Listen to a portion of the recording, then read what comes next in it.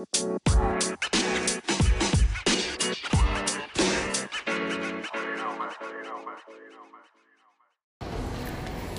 up, my friends? Dr. David Boyd, and this is the Modern Medicine Matters Podcast, your daily dose, episode number 160. Today's topic is this: fear as motivation. Sit back and relax, because here we go.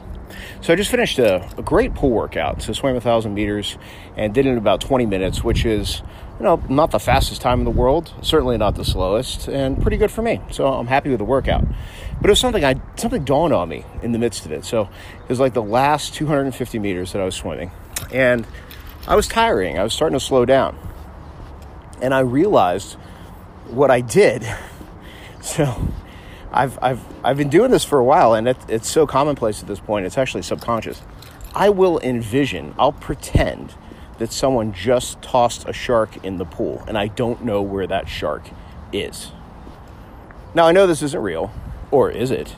No, seriously, I know it isn't real. So that way, it's like, but there's just a little bit of fear there, and that little bit of fear motivates me to go faster. It motivates me to not stop. It motivates me to go forward. And I caught myself doing it. And I realized, you know what?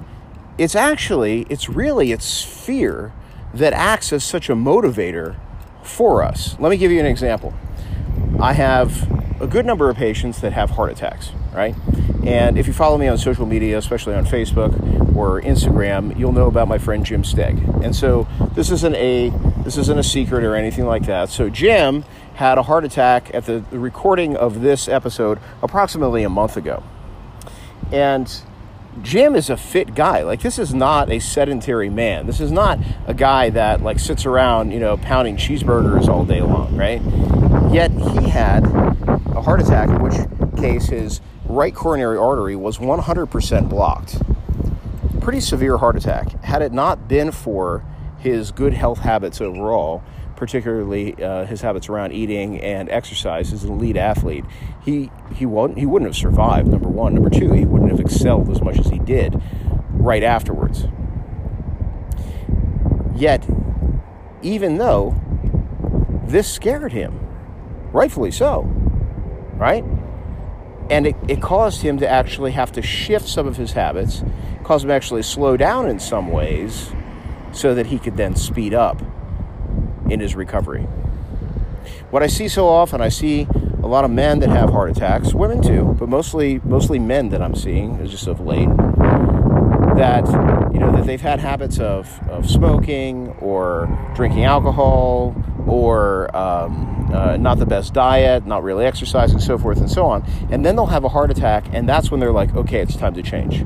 Like, one of two things happen. They go, get me next time, and they kind of keep back on with what they were doing. Or they say, okay, it's time to make some changes, because that fear is there to motivate them to make those changes. I'll have you consider that you can bring that fear strategically into your life. Like, if there's areas in your life where you want change to happen, with your health, certainly, right? So, you can go and you can look and say, okay, well, hey, one of my parents had diabetes. Both of my parents had diabetes. I don't want to have to take insulin. I don't have to check my blood sugars. I need to make some changes now to see if I can shift that from happening. Or maybe it's like, your grandfather that had lung cancer, that you're like, man, I don't want to get lung cancer, so I'm not going to smoke.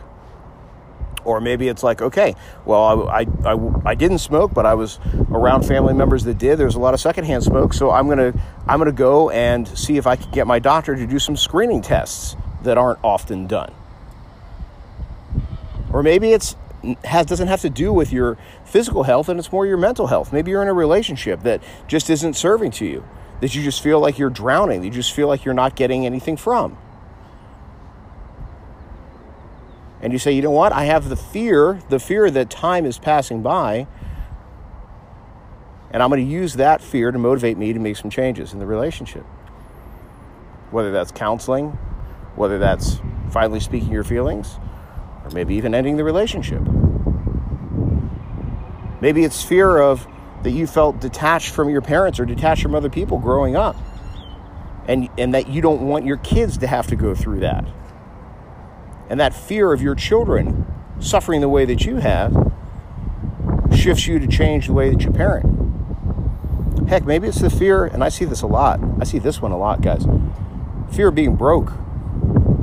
We're folks that came from nothing, that never wanted to go back to that, and that they hustle and they work and they strategically make connections and make things happen for themselves such that they don't go back to that situation ever again. Because that fear is there to motivate them in a way that's positive to their life.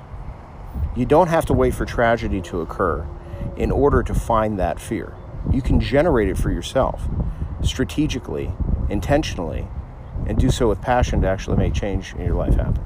That's what I got for you today, my friends, here on the Modern Medicine Matters podcast. If you don't follow me on social media, check me out there as well. You can find me on Facebook at David Boyd, Instagram, David Boyd MD. If you live in Phoenix, Arizona, P3MD, that's p3md.com. Go ahead and put in your name and email address. It'll lead to a conversation between you and I to see if we are a fit. Last but not least, if you have not yet subscribed to the podcast, go ahead and subscribe, rate, and review. And welcome to the Modern Medicine Matters family. That's what I got for you today, guys. Remember, health is wealth, so invest in yourself. Be coming at you again tomorrow on the Modern Medicine Matters podcast.